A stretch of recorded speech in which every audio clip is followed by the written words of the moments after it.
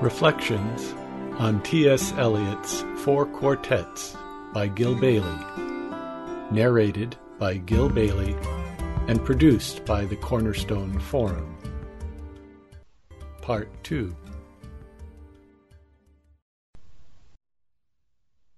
Part 2 of Burnt Norton. It begins with a lyric which especially defies a commentary. I will read it. I think it sets up what comes later, and it is a celebration of the Incarnation, or the world in which the Incarnation is the central mystery. It's the celebration of the actual as it gives us access to the real. And it begins this way. Garlic and sapphires in the mud clot the bedded axle tree. Now, I would be willing to give Eliot the Nobel Prize for Literature on the basis of those two lines. There are several other couplets that would merit the same acknowledgement, but as a celebration of the mystery of the Incarnation, garlic and sapphires in the mud clot the bedded axle tree. Now, the axle tree, I tell you where I think Eliot got this from, Milton's Ode on the Morning of Christ's Nativity. The relevant lines are these. You see, the Nativity, the Christmas story, the birth of Jesus, is the moment of the Incarnation by doctrinal assessment. So the moment that the Incarnation becomes the Incarnation, the incarnational reality of the cosmos becomes most fully manifested, is the moment of the birth, the nativity moment. So Milton says this about it. And though the shady gloom had given day her room, the sun himself withheld his wonted speed and hid his head for shame, as his inferior flame the new enlightened world no more should need. He saw a greater sun appear than his bright throne or burning axle tree could bear. You see, the classical image of the sun was of the chariot that is driven across the sky every day, and the disk of the sun was the chariot wheel, and the center of the chariot wheel is the axle tree of the chariot. So the new sun that appears at the Incarnation is brighter by far than the chariot of the sun and the burning axle tree. So Eliot picks up on that kind of imagery and says, and reminds us of the mystery of the Incarnation. Garlic and sapphires in the mud. Mud is the stuff of creation, you see. Garlic. What a better, if you want to talk about theologically, doctrinally, we have the Council of Nicaea, for goodness sake, and you get the human nature and the divine nature somehow mysteriously commingled without losing any of their qualities and so on and so forth. And Eliot says, garlic and sapphires in the mud clot the bedded axle tree. My goodness. What we might have had Eliot been at the Council of Nicaea. Huh? The trilling wire in the blood sings below inveterate scars, appeasing forgotten wars. Now there's by the way, this is variously presented. I'm not sure which is the final text. Sometimes the text will say, and reconciling forgotten wars, and other texts will say, appeasing forgotten wars. The trilling wire in the blood sings below inveterate scars, and reconciles forgotten war. The dance along the artery, the circulation of the lymph are figured in the drift of stars, ascend to summer in the tree. We move above the moving tree in light upon the figured leaf, and here upon the sodden floor below the boarhound and the boar pursue their pattern as before, but reconciled among the stars. This lyric has such texture. I mean, it's garlic and sapphires and wires and scars and lymphs and arteries and trees and leaves and boarhounds, and it's texture. It's the mystery of the incarnation in its physicality. And at the transfiguration scene, Peter said, "How about if I build 3 tents right here and we'll just stay right here?" See? Because we want, if it ever happens, we want to stay right there. And the impulse to stay is what cuts it off. In the Transfiguration story, Peter says, "How about if I build 3 tents right here?" And Moses and Elijah disappear. So, the poem says, "And there they were behind us, reflected in the pool. Then a cloud passed, and the pool was empty." "Go," said the bird, "for the leaves were full of children, hidden excitedly, containing laughter." "Go, go, go," said the bird. Humankind cannot bear very much reality.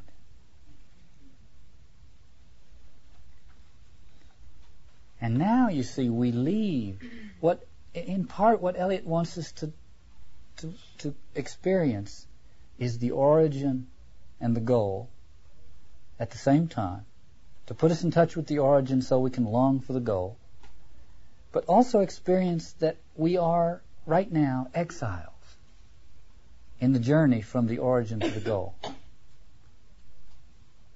And comes along this same bird which led us into this place, which now says, "Go." And at the very moment when we have decided to stay, and we begin to feel the children hidden excitedly, containing laughter, "Go, go, go," said the bird.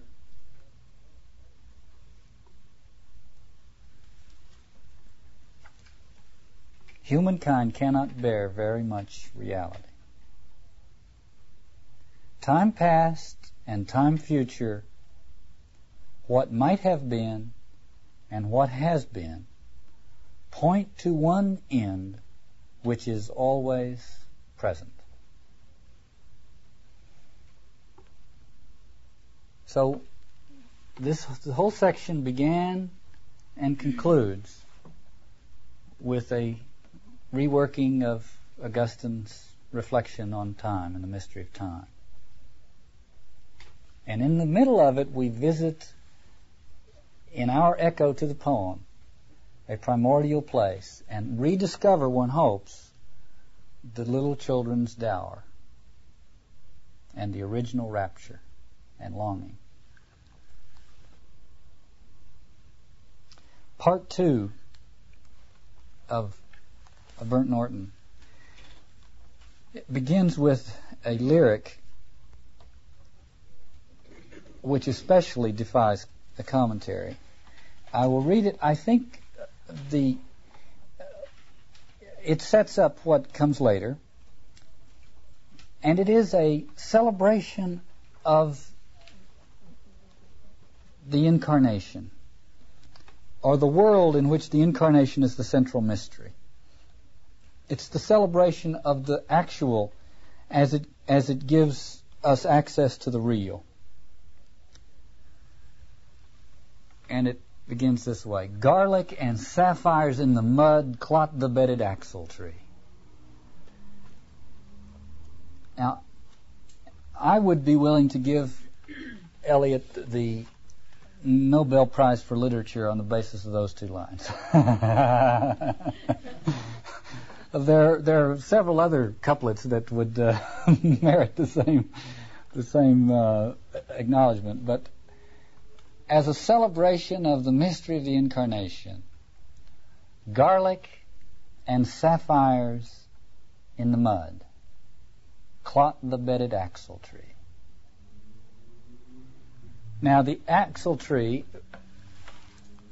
I tell you where I think Eliot got this from Milton's Ode on the Morning of Christ's Nativity. The relevant lines are these. You see, the Nativity, the Christmas story, the birth of Jesus, is the moment of the Incarnation by doctrinal assessment. So the moment that the Incarnation becomes the Incarnation, the incarnational reality of the cosmos becomes most fully manifested, is the moment of the birth, the nativity moment. So Milton says this about it. And though the shady gloom had given day her room, the sun himself withheld his wonted speed and hid his head for shame, as his inferior flame the new enlightened world no more should need. He saw a greater sun appear than his bright throne or burning axle tree could bear. You see, the classical image of the sun was of the chariot that is driven across the sky every day, and the disk of the sun was the chariot wheel, and the center of the chariot wheel is the axle tree of the chariot. So the new sun that appears at the Incarnation is brighter by far than the chariot of the sun and the burning axle tree. So Eliot picks up on that kind of imagery and says, and reminds us of the mystery of the Incarnation. Garlic and sapphires in the mud. Mud is the stuff of creation, you see. Garlic. What a better... If you want to talk about you see, theologically, doctrinally, we have the Council of Nicaea, for goodness sake, and you get the human nature and the divine nature somehow mysteriously commingled without losing any of their qualities and so on and so forth. And Eliot says, garlic and sapphires in the mud, clot the bedded axle tree. My goodness. What we might have had Eliot been at the Council of Nicaea. Huh? The trilling wire in the blood sings below inveterate scars, appeasing forgotten wars. Now there's a, by the way, this is variously presented. I'm not sure which is the final text. Sometimes the text will say, and reconciling forgotten wars, and other texts will say, appeasing forgotten wars.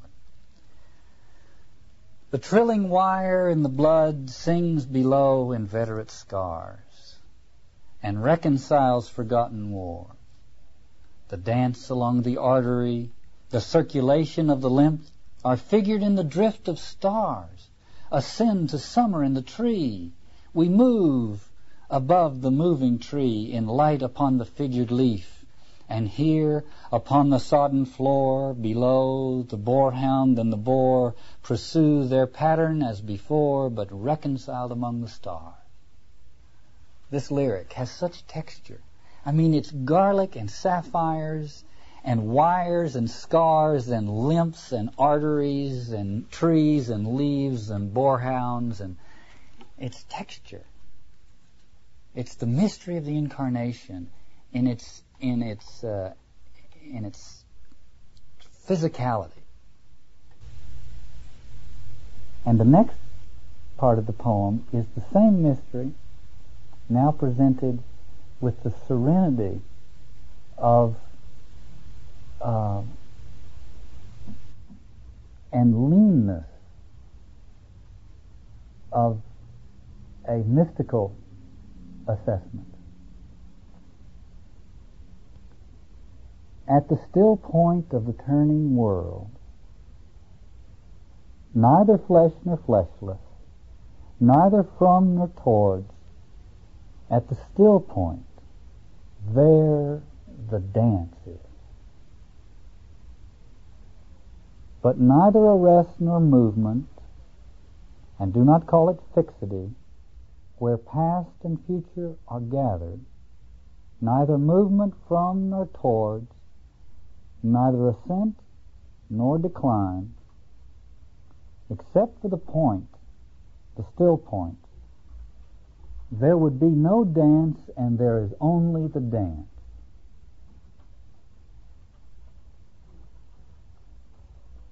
I can only say, there we have been, but I cannot say where. And I cannot say how long, for that is to place it in time. So the incarnation is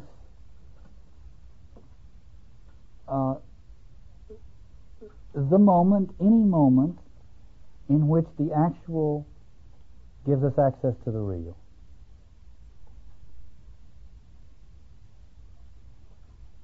It's the moment historically of the Jesus event. It's a moment in the life of each of us when suddenly time gathers and we are at the still point where the dance is. And then Eliot goes on to describe that moment. The inner freedom from the practical desire, the release from action and suffering, release from the inner and the outer compulsion, yet surrounded by a grace of sense, a white light, still and moving. You see, all of this has to be expressed in paradox being what it is. All of it has to be expressed in these paradoxical terms. Erhebung without motion. Erhebung, German word meaning elevation or exaltation, but without motion. Erhebung without motion, concentration without elimination. Both the new world and the old made explicit, understood in the completion of its partial ecstasy, the resolution of its partial horror.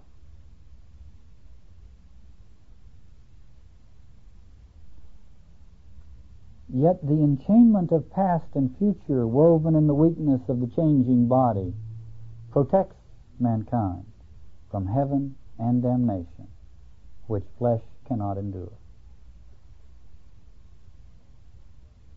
So the bird says, go. Go, go, go, said the bird. When that moment is completed and one returns to the more familiar routine of life, it's inevitable.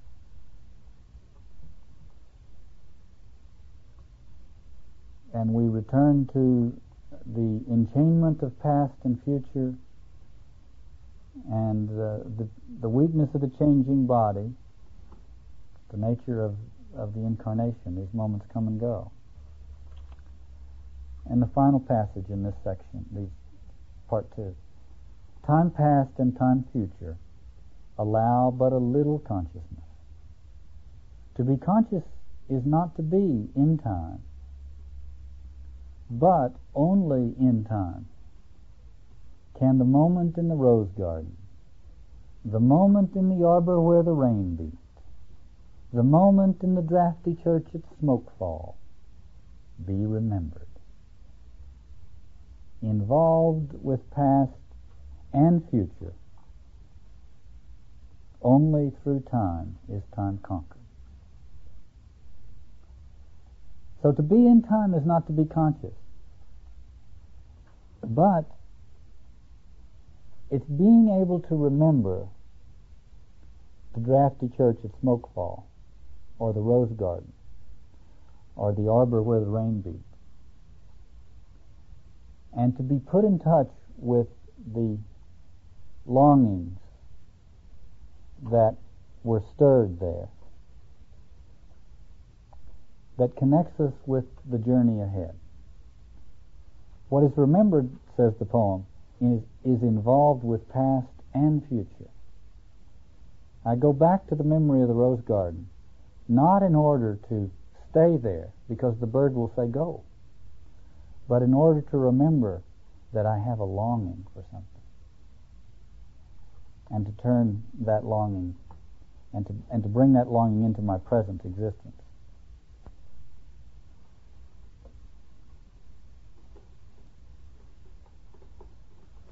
I said these are poems composed by a sacramental consciousness that require some kind of sacramental sensibility on the part of the reader.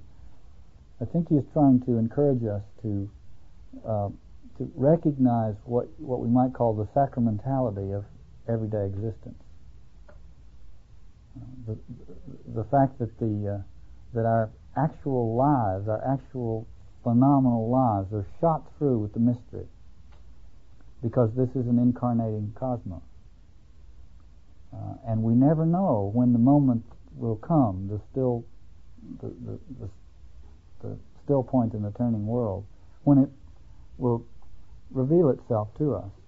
But the expectation that it might is something we ought to have with us, and the keen memory of the moments when it has, to keep us reminded of the fact that we live in that kind of a cosmos, and we live in the presence of the communion of saints. And at any moment the drained pool may be filled with water out of sunlight. And maybe we go back to the New Testament word for conversion, sometimes translated repentance, which is the word metanoia. Metanoia has to do with an altered mind, but really an altered set of perceptions. The implication of the word metanoia is that after an event has occurred, that event so reorders our sensibilities that we begin to experience moment-to-moment experience in a different way. One has a new approach to life and a new set of sensibilities. I've been using the term sacramental consciousness loosely, and I continue to use it loosely because I'm afraid to use it in any other way. But I would say that the way I'm using it has affinities with the idea of metanoia, which is that one begins to use one's sensibilities differently. And as a result of that, an opening up of what one is taking in, and a broadening and deepening of one's perceptive capacities, the world begins to become much more interesting and much more dangerous and much more alive, not in the primitive sense, but in a fully conscious sense of being filled with possible incarnations and possible epiphanies. So sacramental consciousness, I'll continue to use that term, sacramental consciousness perceives the sacramentality of ordinary experience, or at least expects that ordinary experience may at any moment break open, and the actual will become a conduit for the real. Sacramental consciousness is both a product of and a prerequisite for a full appreciation of the formal Christian sacraments. The role that those sacraments play, as I see it, is that they help bring us into this state of consciousness, this sacramental state of consciousness.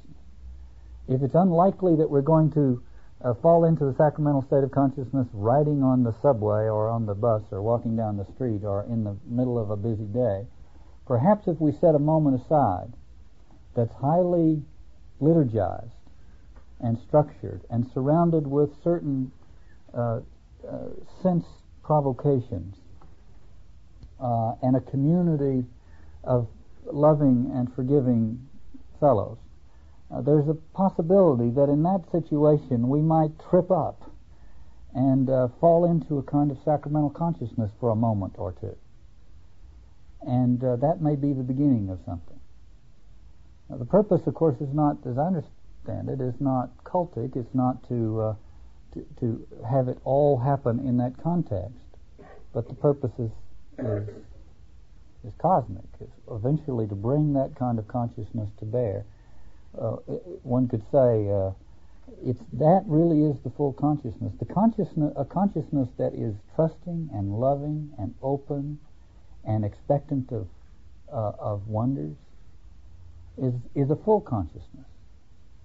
I've said this thing many times, but I always love it.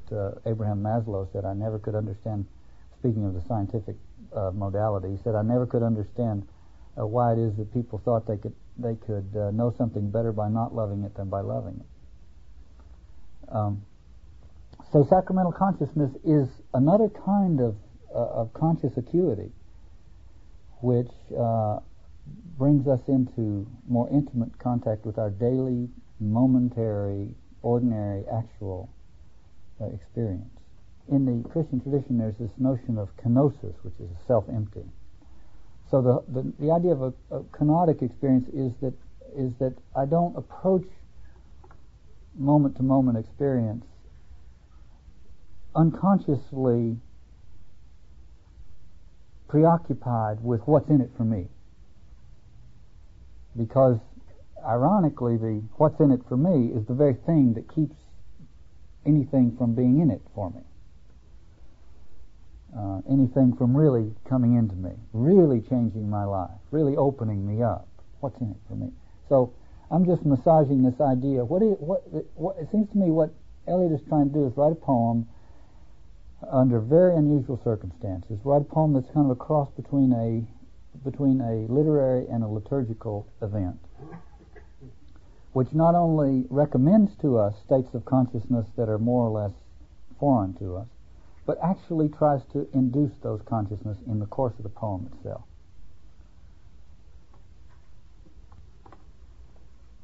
So sacramental consciousness, to go back to that, is the consciousness that expects, that knows that it's living, to use Christian ways of talking about it, that knows that it's living in an incarnational universe, that knows that the divine is breaking into the ordinary, that knows that the actual experience can at any moment become a manifestation of the real, and begins to attend to the world that way.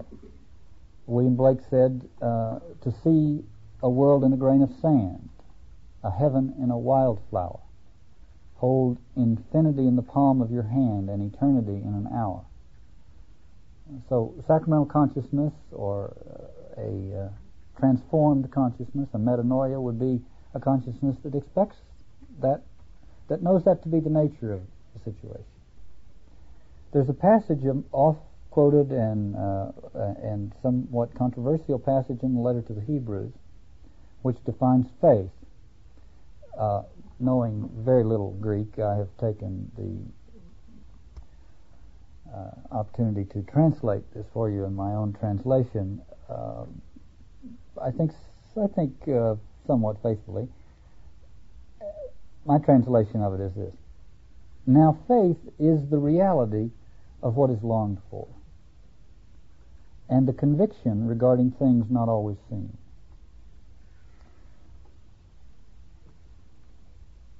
I think it was C.S. Lewis who said, wouldn't it be odd if in their heart of hearts all human creatures have longed for eternal life and there never was one? How odd that such a longing would be so universal if the thing for which the longing is directed had no existence whatsoever. Well, faith is the reality of what is longed for. That's to say, right now, the reality right here for what is longed for, and the conviction regarding things not always seen. The awareness that though one may not see it or experience it sensually right this moment, that has more to do with my capacity than with the nature of things. In this definition, regardless of whose translation you use, faith is not an acquisition, but faith is a state of consciousness. Faith is a way of being. It's an approach to life. And it involves, as with this kenotic thing we mentioned a minute ago, it involves letting go of self-reference. The question we want to ask, because Eliot is so concerned with time in the four quartets, we want to ask, what are the conditions that encourage a sacramental consciousness, and what are those which discourage it? And to explore that before we get into the poem, I wanted to quote to you Martin Buber. The Jewish Bible has always approached and still approaches every generation with the claim that it must be recognized as the document of the true history of the world. That is to say, of the history according to which the world has an origin and a goal. The Jewish Bible demands that the individual fit his life into this true history, so that I may find my origin in the origin of the world and my goal in the goal of the world.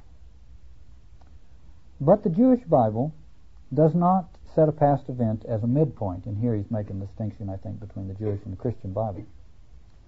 The Jewish Bible does not set a past event as a midpoint between the origin and the goal.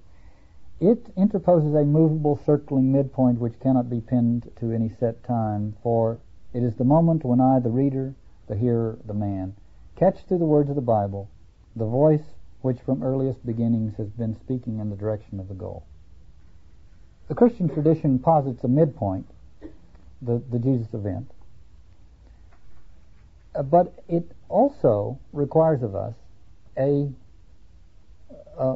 movable, circling midpoint, which occurs, as Buber says, when I, the reader, the hearer, the man, catch through the words of the Bible the voice which from earliest beginnings has been speaking in the direction of the goal. Or to put it another way, the still point. A moment when there is a conjunction, so that the midpoint between the origin and goal is, in my life, a possible occurrence, something that happens, one would hope, occasionally in one's life. A convergence of time and eternity. One way of stating what Eliot's doing in the four quartets is to say that he is trying to reintroduce to us an origin, a midpoint, and a goal. In the origin, in Burnt Norton, he takes us to the garden, the rose garden. And then later on he suggests parallels to it, the arbor where the rain beats, and the drafty church at Smokefall. So he returns us to this place that can put us in touch with where the Spirit first began to quicken, the origin. And then he takes us to the midpoint, the still point in the turning world, and he explores that and comes back to it again and again. And then in terms of a goal, he treats the goal as paradoxical throughout the four quartets. In my beginning is my end. The end is where we start from. Moses said, choose life so that you may live in the love of God. And in English that phrase has a very interesting ambivalence, ambiguity. The love of God, what does that mean? If I live in the love of God, does that, what's the subject and the object of that reference? Does that mean, is it God who's loving me or me who's loving God? See? How does one live in the love of God?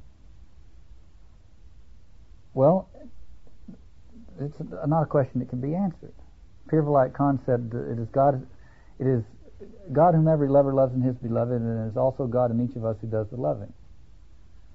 So living in the love of God is one of these strange things. It's the origin and the goal.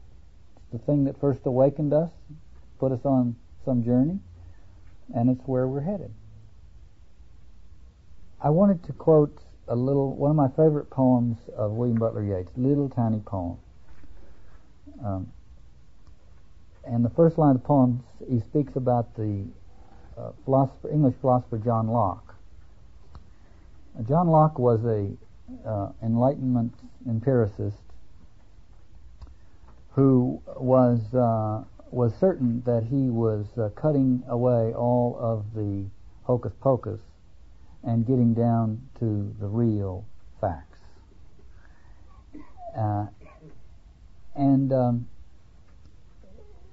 His name is associated with Enlightenment empiricism and so on. So, if you ask John Locke, what are you doing? He would say, I'm getting rid of all of this mystification. But the poet Yeats saw it another way. His poem goes like this: Locke sank into a swoon. The garden died. God took the spinning jenny out of his side. The garden died. God took the spinning jenny out of his side. Well, when the garden dies, when our sense of an origin and a goal dies, our sense of some other kind of experience breaking into chronological time dies with it, we get the spinning jenny, which is a time-saving device. I'm surrounded by time-saving devices, so I have to walk gingerly here. When we're reduced to a temporal world that is completely dominated by the chronological, we end up trying our best to save time. Now, ancients spent a good deal of their energy trying to be saved from it. And here we are trying to save it. Eliot starts the section 3 of the Burnt Norton with these words: Here is a place of disaffection, time before and time after, in the dim light. Eckhart says, in eternity there is no before and after. What happened 1,000 years ago, what will happen 1,000 years from now, and what is happening now is one in eternity. If there's no eternal dimension, no timeless dimension or atemporal feature of our experience of time, then we are stuck without a present, ironically. The present, what makes, we think and talk a lot about being in the here and now. Well, what gets us into the here and now, I think, is the possibility, realizing that there is a possibility that in this here and now there may be a revelation, there may be a breakthrough, there may be a epiphany, that the actual may become transparent to the real, that somehow eternity might break into time. But if we don't have that sense, then we can't be present, ironically, I think. We're robbed of a present. So what we have, in Eliot's terms, is time before and time after, and a nanosecond in between them, which we never experience. And he says it is a place of disaffection. We have, again, disaffection is an interesting word because it carries so many connotations, but it's Eliot coming back again to remind us that our problem is that we have lost our affections.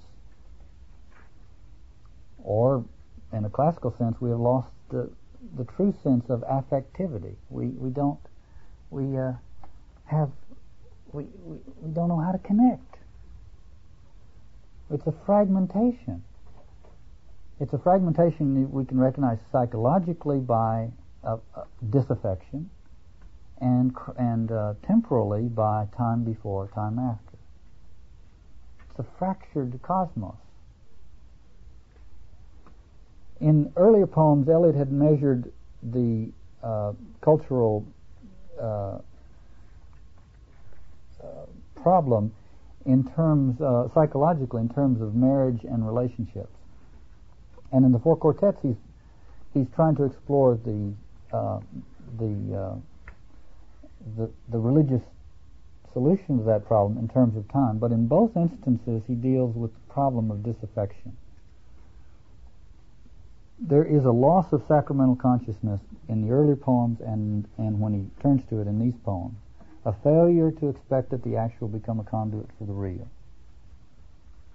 In the earlier poems, I think he turned to romance and to marriage and relationships because that's the last place sacramental consciousness that's the last retreat for sacramental consciousness.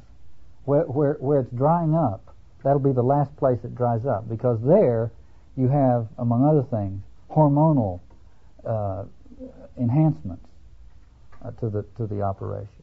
So there is, one would think that if one can't be sacramentally aware in the presence of the beloved, then all hope is gone. This is what it would be like. This is what sacramental consciousness would be like were it operating properly. I think. This is a poem from Rumi, 14th century Persian poet Rumi. He said, God's joy moves from unmarked box to unmarked box, from cell to cell, as rainwater down into flower bed, as roses up from the ground. Now it looks like a plate of rice and fish. Now a cliff covered with vines. Now a horse being saddled. It hides within these, till one day it cracks them open. That's a very incarnational poem, see? That's a poem in touch with the incarnational nature of existence. Now, what Eliot recorded in the earlier poems is that not only was it not there in a plate of rice and fish, it was not there in the eyes of the beloved, for goodness sake. I mean, things were so bad, and we had so lost touch with sacramental consciousness that the one last holdout was no longer a place for it. And he wants to try to bring us back into that state of consciousness, I think. The other example of that state of consciousness I like is something that somebody said about Thoreau. I love this. They said Thoreau never looked at a leaf without wanting to turn over a new one. But you see that kind of reciprocity, that kind of, or the other example of that is the Rilke poem about the archaic torso of Apollo. You know, there is no place on it that does not see you. You must change your life. That's realizing the interconnectedness of experience. See, not disaffection, but okay. So let's just turn to the first 8 or 10 lines of section 3. Here is a place of disaffection, time before and time after, in the dim light. Neither daylight nor darkness. I'm going to fill this in a second. Neither daylight nor darkness. Neither the one nor the other. Neither the via positiva, the positive way, the affirmative way, nor the via negativa, the way of renunciation. Neither daylight, investing form with lucid stillness, turning shadow into transient beauty with slow rotation, suggesting permanence. Nor darkness, to purify the soul, emptying the sensual with deprivation, cleansing affection from the temporal. Neither plenitude nor vacancy. Now there you have it. We either have to be full or empty. That's just it. Otherwise we get spewed out. If I can mix, is that a mixed metaphor?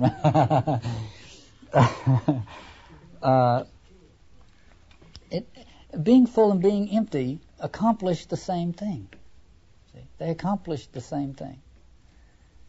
And it doesn't matter. Eliot has said that before. Either way, it doesn't matter. And one way may follow another, Or a person may take one of the ways all one's life. But they if we pursue it, either way will do. But he says we live in a time that is neither of those. It's the dim light. It's not light, lucid light, nor darkness where we can purify the soul. It is dim light.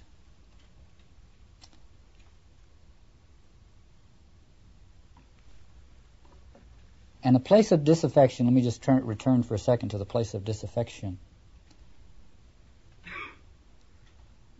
The loss of affections, the increasing inability to make commitments, to say yes to something.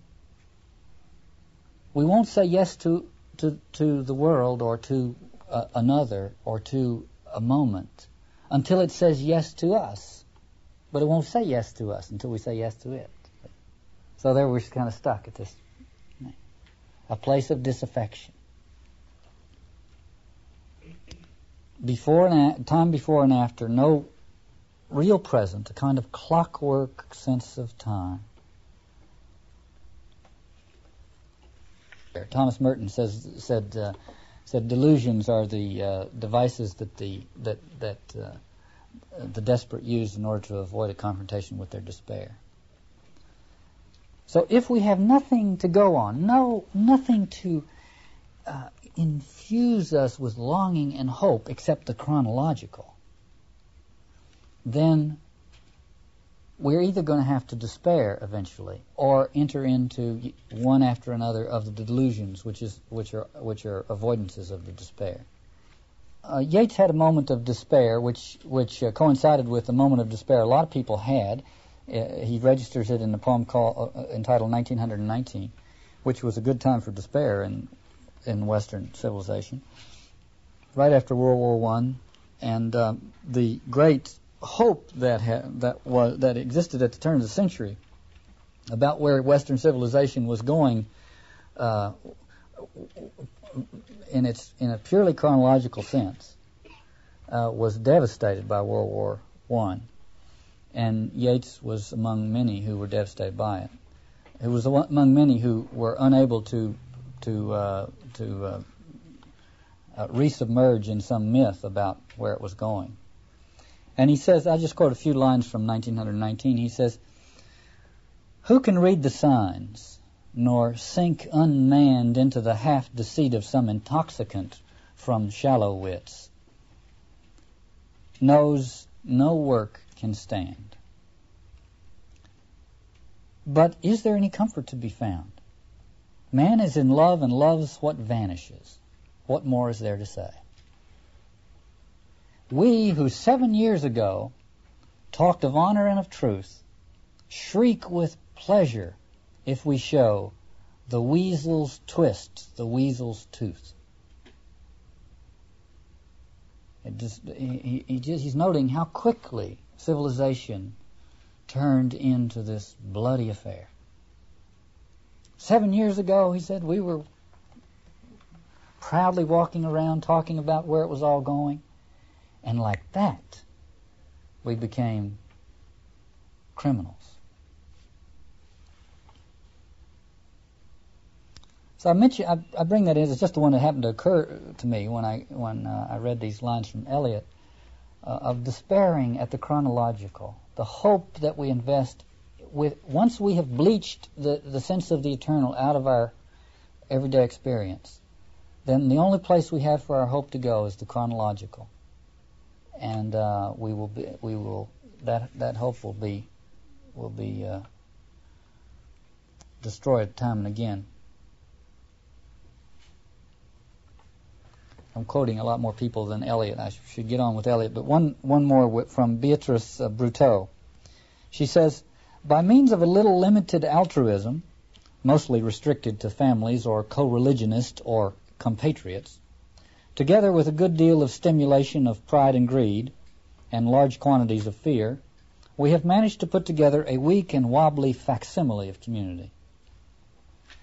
But a balancing off of selfishness, an unstable equilibrium of egotisms, even if it does not corrode into crime and explode into war, is not yet real life sharing, is not true love, is not genuine community, and it is not expected that it should be. Human nature cannot save itself.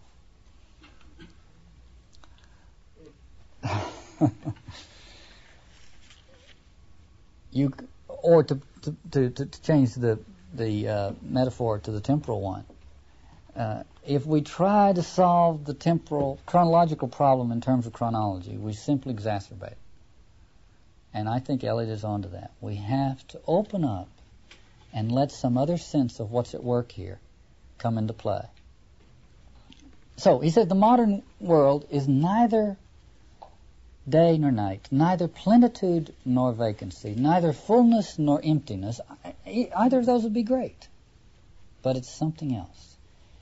Only a flicker over the strained, time-ridden faces, distracted from distraction by distraction. Now this was written, I want to call your attention to this. This was written before shopping malls. But it was not written before subways. It was actually written in the subway. This is a reference to, what we know from some other thing, to a subway journey that Eliot took often from the Gloucester Road station into London. And he goes down into the subway, either on the lift or the elevator or the escalator, and there sees this sort of world that's neither this nor that.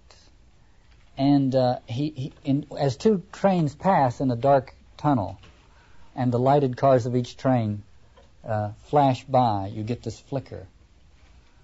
Neither plenitude nor vacancy. It's a kind of limbo, you see. It's neither daytime nor night, neither community nor solitude, but a sort of flicker over the strained, time-ridden faces. Isn't that it? Not fear-ridden, but time-ridden faces, distracted from distraction by distraction,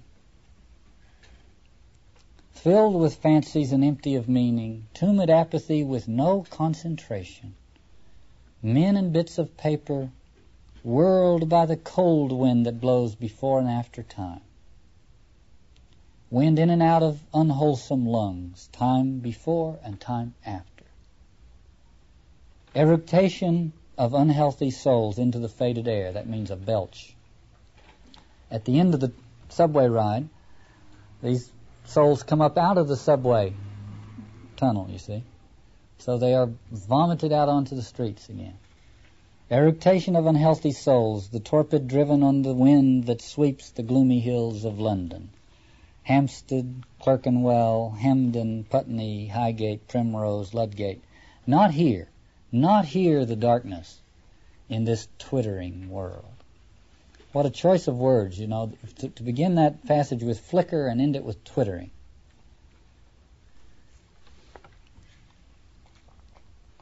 I would say if we want to get a visceral feeling for what Eliot is describing here, we could remember, or we could impose on this scene the strobe light, and we get both the twittering and the flickering. A jerky, disintegrated, fragmented sense of time, and also a haunting sort of flashing back and forth, light and darkness, but neither one nor the other. So Eliot goes on.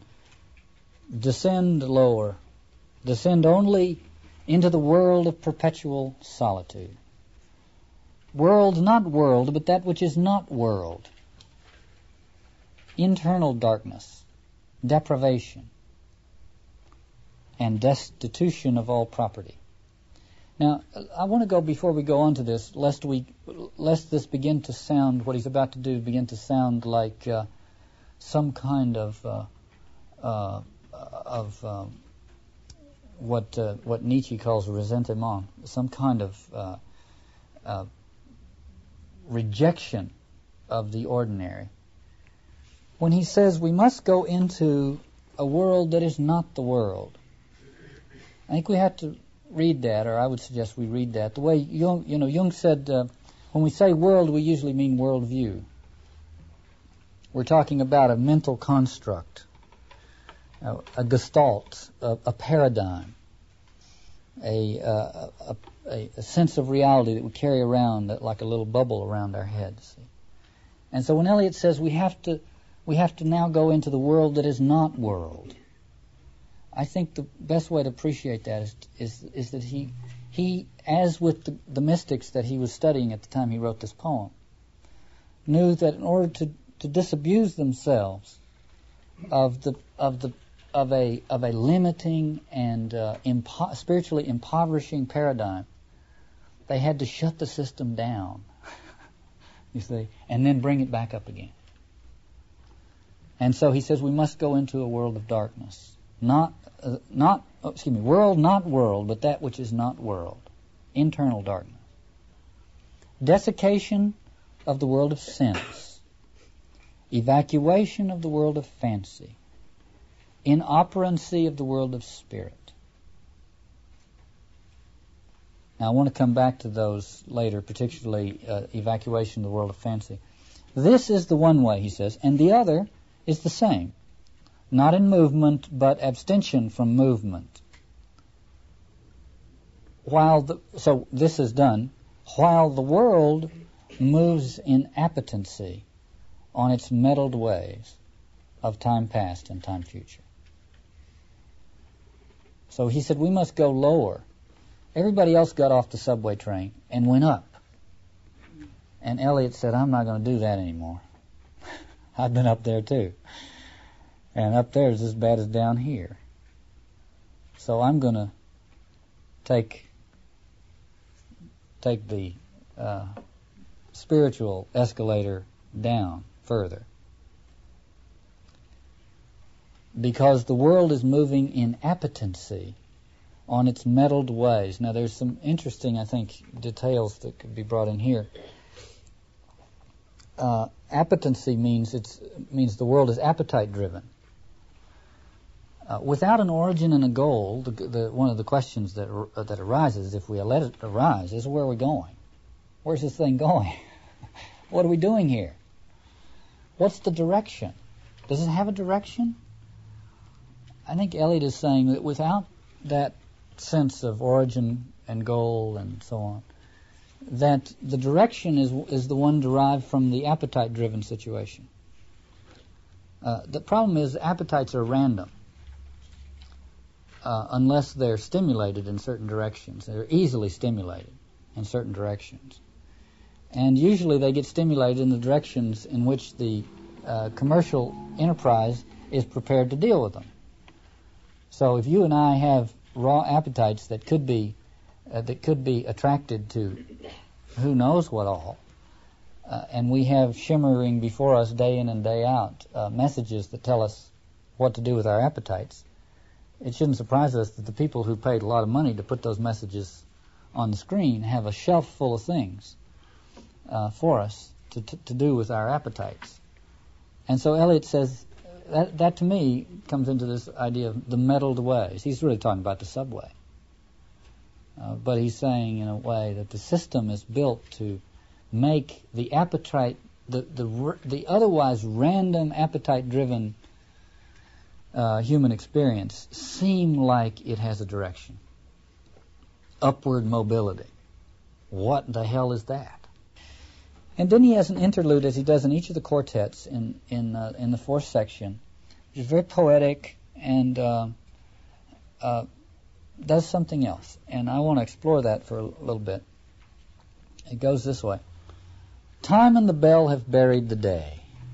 The black cloud carries the sun away. Before I go on, let me just dilate for a second on time and the bell have carried the day. What he's talking about is as I've said, the sense of time that's dominated by the chronological. But the bell, ironically, was introduced by the monastic tradition as a reminder of the eternal. Now, it was also used shortly thereafter as a a call to prayer or meals or rest or whatever. But even then, it had the goal of it was to allow the eternal, timeless, to come into time. At first it's rung as a reminder, like this little bell here, see? All of a sudden it snaps you out of it. Oh, yes, wait. Some other thing. Vertical time. Vertical time breaks in.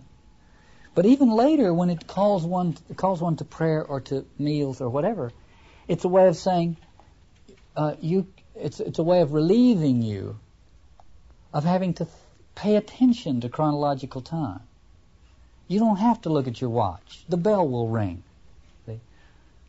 You can be present to the mystery of the ongoing experience in a different way.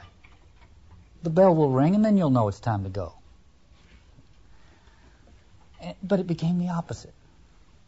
It became the bell that tolls the dying day. It becomes the clockwork bell. So time and the bell have buried the day. The black cloud carries the sun away. So now the sun is gone. Will the sunflower turn to us?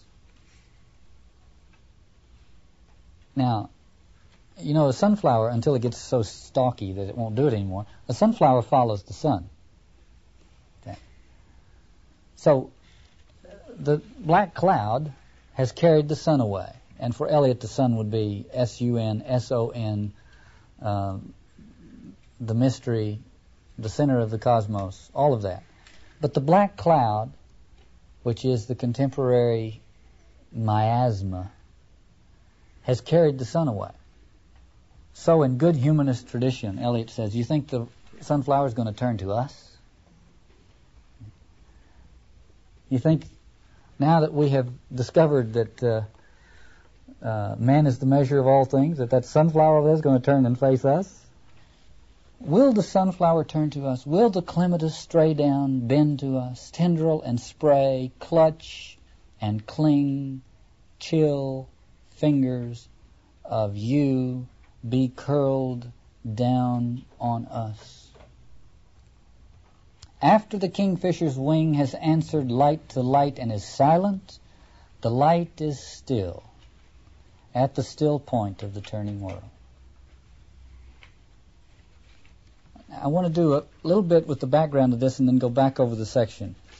The background, as I see it, is this. The sunflower background is Blake's poem entitled "The Sunflower" from Songs of Experience, in which the sunflower is longing to break out of time and get in touch with eternity. And that's why it follows the sun across the sky. Blake says, "Ah, sunflower, weary of time, who countest the steps of the sun, seeking after that sweet golden clime where the traveler's journey is done.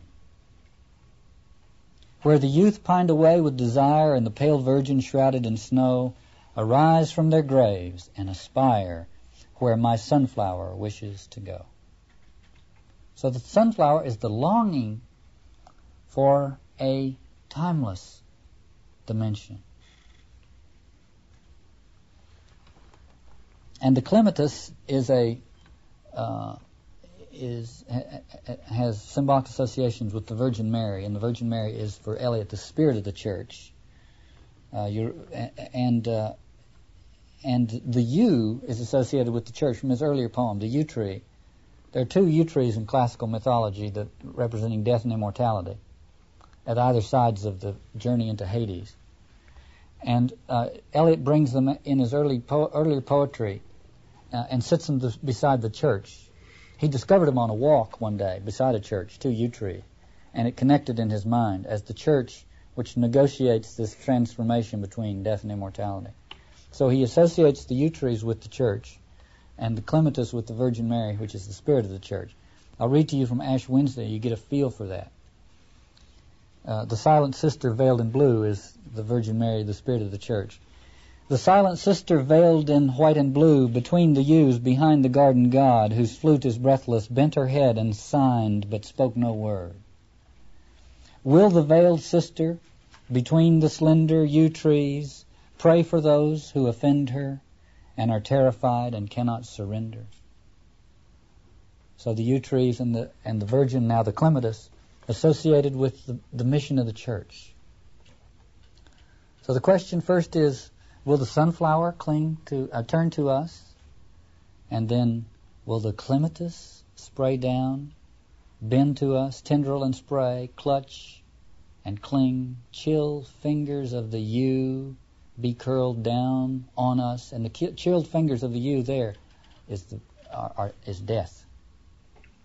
Quickly about the kingfisher. Kingfisher is the halcyon, the bird that nests in the week before and the week after the winter solstice, and during those 14 days the sailor has calm weather. So at the darkest time of the year, the kingfisher is nesting. Andrew Marvell has a line about the kingfisher which Eliot probably has in mind. Halcyon comes in sight, flying betwixt the day and the night. So when Eliot goes down to a darker place, he confronts the fact that the sun has been hidden away and the time and the bell have buried the day. And he descends into a place of darkness, and then he sees the kingfisher's wing and has another moment of revelation. George Herbert wrote a poem called Easter Wings. I'll hold up the copy in my notes here. It's what's called a pattern poem, and if you turn it this way, you see the pattern. The pattern is a butterfly, two butterfly wings. You have to turn it on its side to get that, but so he wrote it like that. But it really is in a way the Christian mysteries put not only in words but in shape. So, and if you took these lines from Eliot's Part 4 of Burnt Norton and centered all of them, you would have something that roughly approximates one of these stanzas from George Herbert's poem. So let me read George Herbert's poem, then read Eliot's poem, and see what Eliot was trying to do. Now, I'll hold my arms out to indicate the length of the line. You'll get it, but just as I do this, you'll see. Watch what a masterful thing Herbert does with this. Lord, who createst man in wealth and store, though foolishly he lost the same, decaying more and more, till he became most poor. With thee, see, it opens out again. With thee, oh, let me rise as larks harmoniously, and sing this day thy victories. Then shall the fall further the flight in me. The flight of wings. O blessed fault, O happy fault, Felix culpa. Then the fall will further the flight in me. Now you see how it came down to this terrible, dry, deathly place, and then with thee. It's a moment of epiphany. Opens out. Turns out that the drain pool is filled with water out of sunlight. It's that same kind of moment. Second stanza. My tender age in sorrow did begin, and still with sicknesses and shame. Thou didst so punish sin, that I became most thin. With thee, let me combine, and feel this day thy victory. For if I imp my wing on thine, affliction shall advance the flight in me. Isn't that wonderful? It's just, it depicts the motion in the Christian economy. I think Eliot has this in mind, and he's cagey enough not to center his lines. But notice how it comes down to the word chill. And we have the clutching and clinging and chill, And then fingers of you be curled down to us. That's the grace of the church and offering grace, you see. Fingers of you be curled down to us. After the kingfisher's wing has answered light to light and is silent, the light is still. And I think the word still here means it lasts. It's persevering. Still not non-motion, but it remains. The light is still at the still point of the turning world. So what he's done is he demonstrated in section 4 of the poem why we go down to a darker place in solitude and the deprivation of sense and so on. Because it's there we get to the word chill, and we become we are available for that little jolt that will open us up again. Eliot goes on in section 5 of Burnt Norton. Literature and music require a chronological sequence. So he begins to explore this. Words move, music moves only in time, but that which is only living can only die.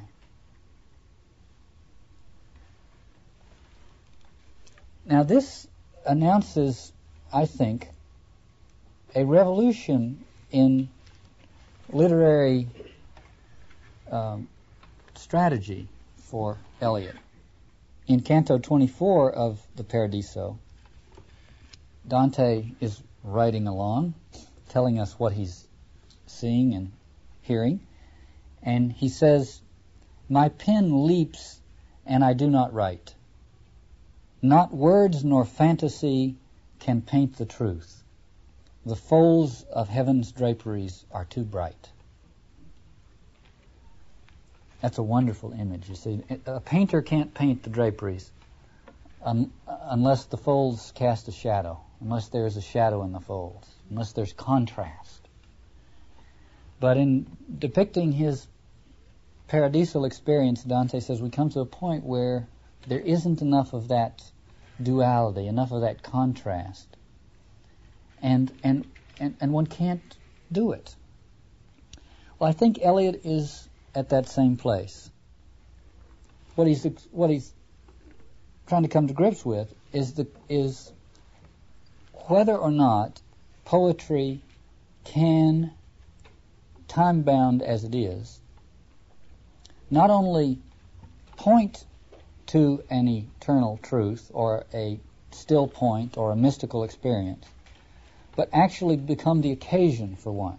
And Eliot goes on to say, words strain, crack, and sometimes break under the burden, under the tension, slip, slide, perish, decay with imprecision, will not stay in place, will not stay still.